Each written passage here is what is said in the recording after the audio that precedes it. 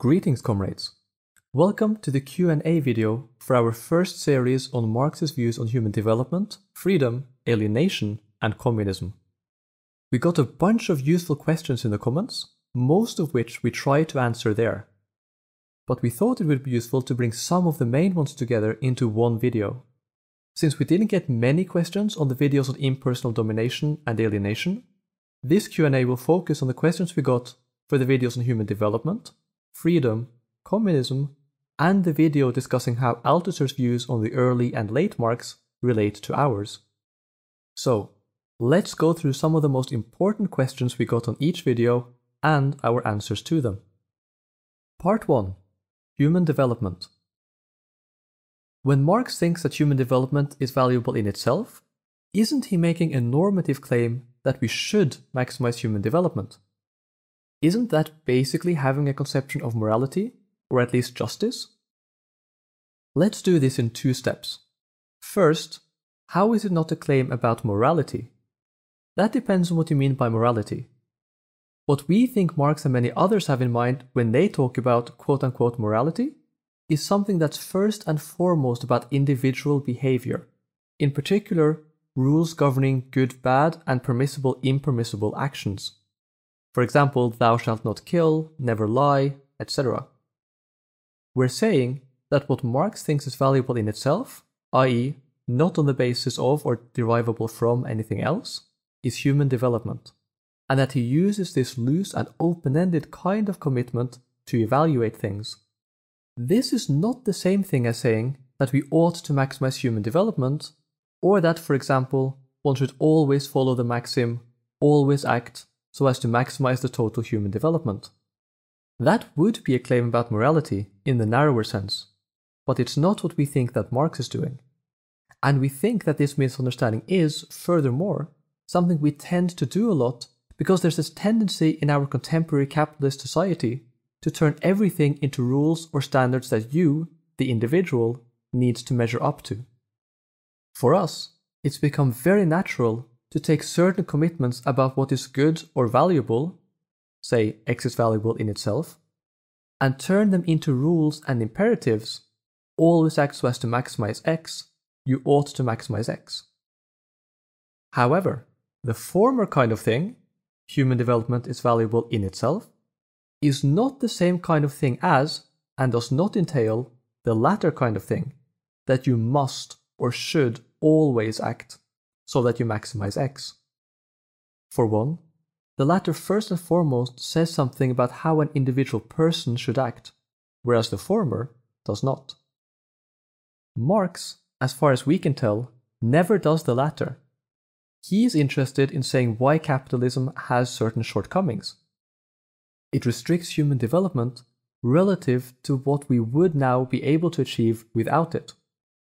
He's not really interested in laying down rules for people to follow, and as such he just isn't very concerned about morality in his and our sense in his political thinking. Now the second part. Why isn't this a claim about justice? That depends on what you mean by justice, which today is typically used in a much broader way than it was in Marx's day. If by justice we mean practically anything to do with normative aspects of society and/or politics, then what Marx is talking about definitely counts. But this isn't what we're denying or what we think that Marx is denying when he says that socialism and his arguments for it aren't based on the notion of justice. If, however, you mean something more specific by justice, such as some general principles that tell us how goods ought to be distributed or which rules should govern individual interactions, then things are a bit different. We try to be really careful with how we phrase this in the human development video, because what Marx is doing is something very different from how lots of us do, and those who went to universities typically are trained to, think about these things. Note first that Marx doesn't say that everyone ought to have equal access to human development. That certainly sounds like a principles of justice of a standard sort, a kind of rule governing the distribution of some good. But that's not what we think that Marx is doing. Marx himself writes that he isn't. For instance, in the Critique of the Gotha program, he criticizes German social democrats, many of whom consider themselves Marxists. writing that it was in general a mistake to make a fuss about so-called distribution and put the principal stress on it, because any distribution whatever of the means of consumption is only a consequence of the distribution of the conditions of production themselves. The latter distribution, however, is a feature of the mode of production itself. In fact, Marx goes further to argue that focusing on the distribution of goods and services in political theory, what we today call a focus on distributive justice, is a capitalist confusion that gets in the way of good socialist theory. He writes that vulgar socialism has taken over from the bourgeois economists the consideration and treatment of distribution as independent of the mode of production, and hence the presentation of socialism as turning principally on distribution. After the real relation has long been made clear, why retrogress again? So if he's not doing this, what is Marx doing in his discussion of human development? Marx is taking human development and using it to critically diagnose a problem about capitalism that socialism can and will solve. You can do all of this without having to base it on some rules of justice of the kind that everyone should have equal access to human development, or so on. You can argue, as we think that Marx does, that capitalism is inferior to socialism because it's unfree and therefore restricts human development, without turning human development into a rule-like kind of principle of justice. In the same way, you can compare and evaluate cars according to how fast they drive, or buildings according to how well they keep the rain out, without having to appeal to some rule about, say, what the perfect speed of a car is, or some rule about how fast cars ideally should be. Question: wouldn't Marx's notion of human development always be, or have to be, based on some pre-established yardstick? Different societies typically have different standards for what they consider to be important or essential. A medieval peasant isn't really expected to be able to drive or assemble IKEA furniture, while a modern office worker is rarely expected to be able to harvest barley. First of all, it is possible to tie a conception of human development to various such pre-established yardsticks. So, you can have certain limited, typically highly contextual, conception of human development based on particular yardsticks, say what you, as an ancient Greek or contemporary American, might think of as a desirable kind and degree of human development for the relevant time, place, etc. This, in practice, is what people do in many contexts. However, when Marx values human development, it's not a concept of human development tied to any such particular yardstick. Rather, what he is doing is evaluating certain things based on an open-ended commitment to human development in general. In other words, he is judging certain social arrangements as better or worse based on the way in which they enable and facilitate human development in general. And as we see in the episodes on freedom, Marx thinks that one thing, not the only thing, but one thing, that's very important for enhancing human development is freedom. What is the relation between the labor theory of value and Marx's thinking on human development and freedom? Basically, this is a complicated question, and it's the kind of thing that we could discuss for hours to get all the details right. Since that would be a bit much for one video, we'll make a couple of brief points that we hope will suffice. The literature on this is basically a mess, partly because Anglo-American philosophers since the early 1970s have been doing political philosophy in a very specific way, focusing overwhelmingly on abstract and rule-like principles of justice. And as a result of this, there's been a whole cottage industry trying to find bits of Marx they can shove into that mold. The problem is that Marx never really uses rule-like principles of justice like people like Rawls or Nozick do. So they end up doing a lot of very weird and creative theorizing to come up with something they can use, usually with fairly little basis in Marx's work. They often try to use Marx's accounts of the theory of value and exploitation to backwards reconstruct some principles that exploitation violate. None of this really seems to fit Marx's repeated statements that he doesn't think socialists should base their views or arguments on any theories of distribution, which we talked about in the human development video. So, let's turn to the question of how these things connect to the labor theory of value, the LTV. Basically, we think there's very little connection between the LTV and Marx's views on freedom. This might sound weird, since isn't freedom a value and so on? But it becomes less weird once we remember what value means in the classical political economy that Marx is building on and whose language he is drawing on. Classical political economy is based on an assumption. They think that even though actual prices fluctuate continuously, they tend to fluctuate around certain rough equilibria. They then abstract away from the noise and focus on explaining changes in equilibrium prices.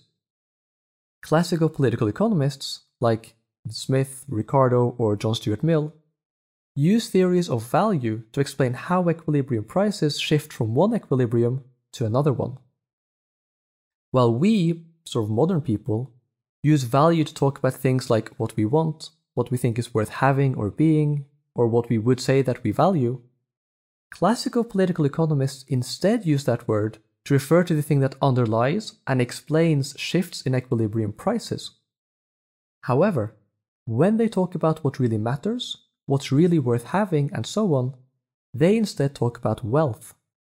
So for example, clean air or the clean water in an unknown river would, for a political economist, be examples of wealth, because they're good for us to have, but not value, since they don't have any price, much less an equilibrium price. So when Marx uses the concept of value in his political economy, he is using it like Smith, Ricardo, and so on. He is using it to explain changes in equilibrium prices, and through that, the laws of motion of capitalism. By contrast, Marx, like Smith and others, when he wants to talk about what matters in a more normative way, he talks about them as wealth instead. As when, for example, he talks about true wealth consisting in human development and flourishing, as we saw in the video on human development. This means that the LTV is part of a descriptive analysis of capitalism, not any sort of ethical or normative critique. In other words, it's part of Marx's theory of how capitalism in fact works. It's not something that he uses to criticize capitalism with. Instead, Marx is criticizing capitalism for not being able to increase true human wealth, human development, in the ways that socialism or communism can, given the current development of industry and technology. If you want to learn more about the labor theory of value and the basics of Marx's political economy, we cannot recommend Michael Heinrich's An Introduction to the 3-volume of Karl Marx's Capital highly enough. It is very clear and by far the best introduction to Marx's political economy, starting with his theory of value and what it means. Part 2. Human nature and freedom. Question. Marx has a positive concept of freedom, but didn't Isaiah Berlin show that such positive concepts of freedom can be used to justify totalitarianism? If being free is defined as living or acting in a certain way, doesn't this mean that it becomes possible for someone else to know better than you do how you must live to be free? If so, can't they then force you to live in exactly the way you need to in order to count as free? Doesn't this justify things like churches or states or parties forcing everyone to live like they say, because only doing that can make everyone free? I'd like to start by pointing out that of all the people Berlin talks about as having a positive concept of freedom, first, none of them have the same one exactly, and some of them, like Rousseau, have a Republican, not a positive concept of freedom at all. Secondly, literally everybody who is an expert in any of these thinkers that I've talked to about this thinks that Berlin is wrong for their thinkers, not just about his conclusions or critiques, but about the basic theory of freedom he attributes to thinkers like Rousseau, Hegel, Marx, and so on. This may or may not mean very much, but it is worth noting that Berlin's interpretation of virtually all of these thinkers is widely rejected today. With that out of the way, let's talk about how his argument doesn't work for Marx's concept of freedom. The first part is pretty obvious. If freedom is self-directing your own activity, anything that prevents you from directing your own activity necessarily makes you less free. That means that if something or someone else, like the state or the church or a powerful corporation, forces you to act or live in specific ways, controls and directs your activity in any way, then you are necessarily made unfree for Marx. In other words, they can't force you to be free because their very act of forcing you to act and live in certain ways, by definition, makes you unfree according to Marx. Here's a response you might be thinking of, based on Berlin's argument. What if we assume that the right person or institution, say the right party or government, is the true or real you, and that whatever it does and says is therefore something that you yourself do or say in some way? If we accept that idea, then the party or state's actions are yours in some sense, and when they force you to act and live in a certain way, you're not being forced to these things by something else or someone else, but by yourself instead. And forcing yourself to do things doesn't make you unfree, so it again becomes the case that you can be forced to be free by the right kind of party or state. But look at what's happened here. What made the difference here wasn't the concept of freedom, but a separate and very weird theory of the self. It basically shows that if you identify a person with a distinct institution, then what the institution forces them to do doesn't make them unfree. Why? Because it would just be them doing it to themselves. But this doesn't work just for positive concepts of freedom, it works for negative ones like the one Berlin argued for as well, although Berlin doesn't see it. For Berlin, negative freedom consists in the absence of restrictions on possible courses of action. So when someone else restricts or interferes with possible courses of action, you are made unfree. But if the state counts as you in some way, then the state restricting what you can and can't do no longer counts as reducing your freedom. Why? Because it's no longer someone or something else interfering with and restricting you, but instead you restricting and interfering with yourself. In other words, the problem here isn't any one concept of freedom at all, but a very specific theory of the self. Now, Marx would never adopt this very odd theory of the self, and there's no basis in anything that he writes to think that he did. As a result, this is nothing but a straw man argument that simply doesn't work as a critique of his concept of freedom. Question: isn't Marx's conception of consciousness as a single, undivided thing that separates human beings from other animals a bit implausible in light of what we now know about the cognitive capacities of other animals, in particular other primates? Basically, yes. Marx's writings on this are, we think, in need of further testing, development, and elaboration, especially in light of the major advances done in the study of human and non-human animals since Marx's day. We're not going to try to do this now, of course, since we'd have to do a lot more reading first, much less actual research, but we can make a couple of general points. In general, we do think that Marx underestimates the behavioral variation and plasticity of at least some non-human animal species, and that a contemporary version of Marx's view would probably need to take a more precise and graded view of what consciousness is, and how what humans have of it differs from what non-human animals have of it. Interestingly, however, we also don't think that this causes problems for Marx's arguments, because, unlike many other thinkers, Marx doesn't base his concern for human beings on whether they have consciousness, and because it doesn't affect his claim that humans' consciousness is what enables us to be free. Part 3. Communism. We got one question in particular on this video that we thought was very important. We responded to it, but the poster then removed the question, and although we managed to note down the question itself, we didn't keep a record of our response, since we thought that this would start a discussion. Part of the very long and very impressive comment was about developing consciousness and the role of the Revolutionary Party. Since that's not something we talk about in the video, we're leaving that aside here. But the comment did have some important stuff to say about the role of the working class in developing communism according to different strands of Marxist theory, and we think that's very worth talking about in this Q&A. Here's a chunk of the question. At 4 minutes 22 seconds. Contrary to what you are implying here, Kautsky's conception of social democracy as the historic merger of the socialist and working class movement, cf. Kautsky's The Class Struggle, is not at all elitist and is in line with Marx's teachings. It's simply a historical fact that socialism predates the emergence of the modern proletariat, that the working class movement wasn't consciously socialist at the beginning, and that scientific socialism was synthesized by petty bourgeois intellectuals, i.e. Marx and Engels. This is the core of Lenin's critique of economism in What is to be Done, and is very much based on a Marxist understanding of class consciousness. Georg Lukács gives a very good elaboration of this idea in his Taylism and the Dialectics. The question goes on, but we've skipped a few bits in between. As Lenin explains in What is to be Done, correct class consciousness, he used the term social democratic consciousness here, would have to be brought to them from without. The history of all countries shows that the working class, exclusively by its own effort, is able to develop only trade union consciousness. That means conviction of the necessity of organizing as trade unionists, i.e., the conviction that it is necessary to combine in unions, fight the employers, and strive to compel the government to pass necessary labor legislation, etc. However, this is a historical process, and the spontaneous element is the germ, seed, of a conduct that is conscious of its aims.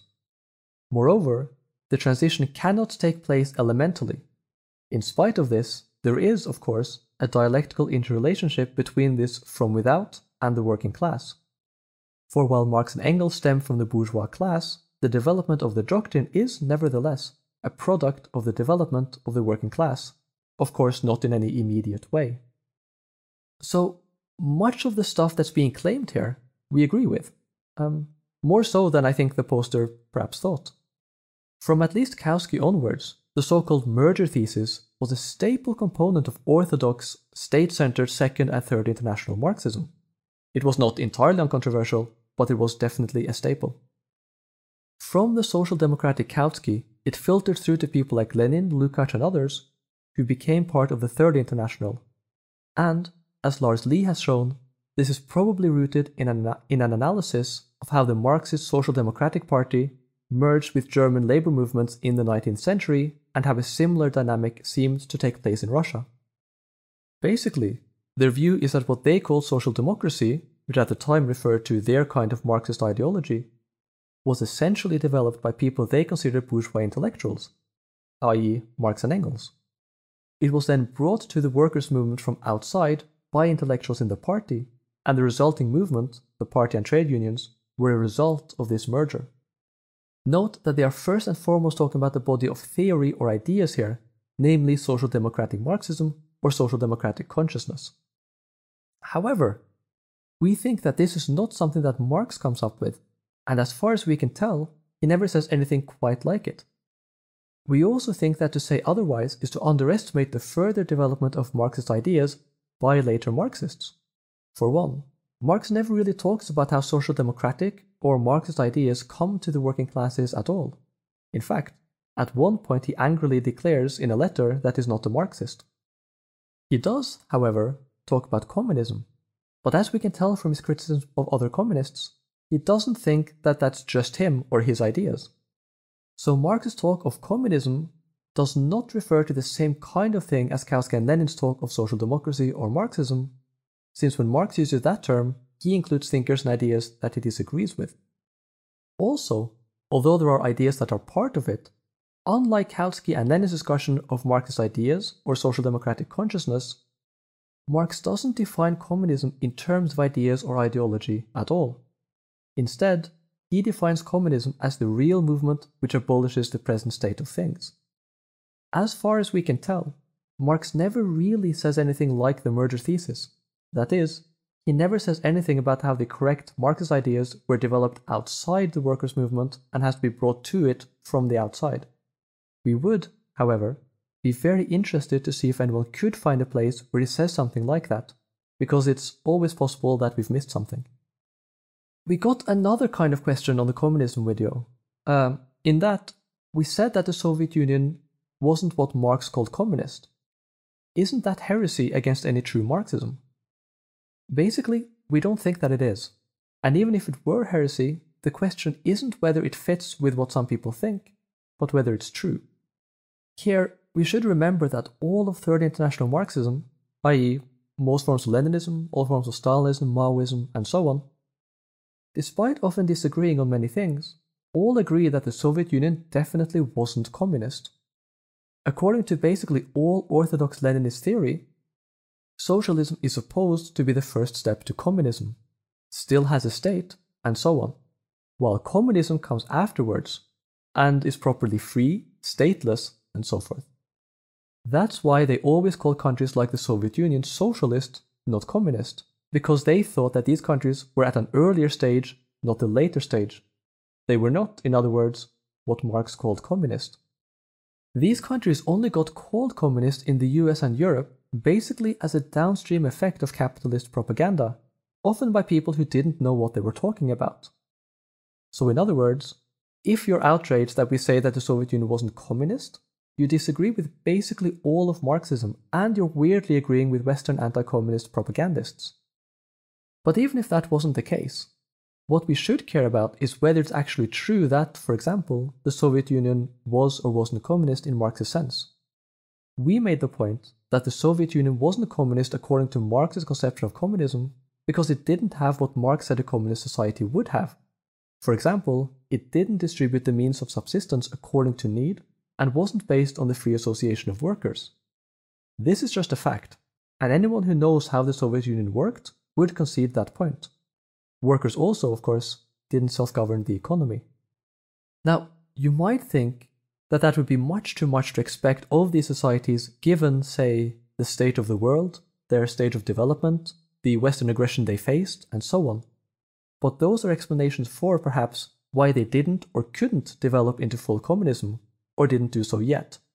They are not explanations for them being communist in Marx's sense. And that's all the point we're making there. Part 4. Althusser and the epistemic break. To be honest, from the people that disagreed with us, there weren't a lot of good arguments that were backed up by evidence. In fact, we got virtually nothing that was both directed at what we actually argued in the video and based on anything that Marx wrote or did. But we will mention a couple of things that came up. One thing that came up was Marx quotes where he talks about human species being. Of course, we are aware of these quotes and quote a number of them ourselves. But the fact that Marx mentions human species being or species essence, in the German, Marx uses only a single word that is quite vague and covers both, doesn't mean that he's necessarily thinking about it in an ahistorical or transcendental kind of way. We've argued that he doesn't do so in his later or earlier works, and nobody seemed to be able to challenge our arguments or our analysis of the texts. Some people found one or two quotes where Marx criticizes other thinkers for having a static and ahistorical conception of the human essence. They then said that this is Marx criticizing himself. The main problem with this is that it's at best misleading. Marx criticizing other thinkers for thinking about human nature in a static and ahistorical way is not the same thing as, and does not mean that, Marx himself ever thought about human nature in this way. Criticizing someone else for doing something doesn't mean that you're criticizing yourself for having done it in the past. Now that our first series is finished, we think we have shown that there's a bunch of evidence and argumentation for there being a fair bit of continuity in at least some of Marx's ideas, properly understood, especially on the things we've covered so far. This is not so for many of his other ideas, which we'll discuss in our next series, and there we'll be focusing squarely on the later Marx. But if anyone wants to take some time and give us some arguments about Marx's development, properly based in an analysis of what he wrote, we'd love to see it and respond. That's it for now. We hope you've enjoyed the series. Our next series will look at Marx's theories of praxis, history, and social change. In other words, his dialectical and historical materialism. But before that, we'll do a special episode on democratic socialism and some response videos to some widespread misrepresentations of Marx by the right on the internet. Have a good day.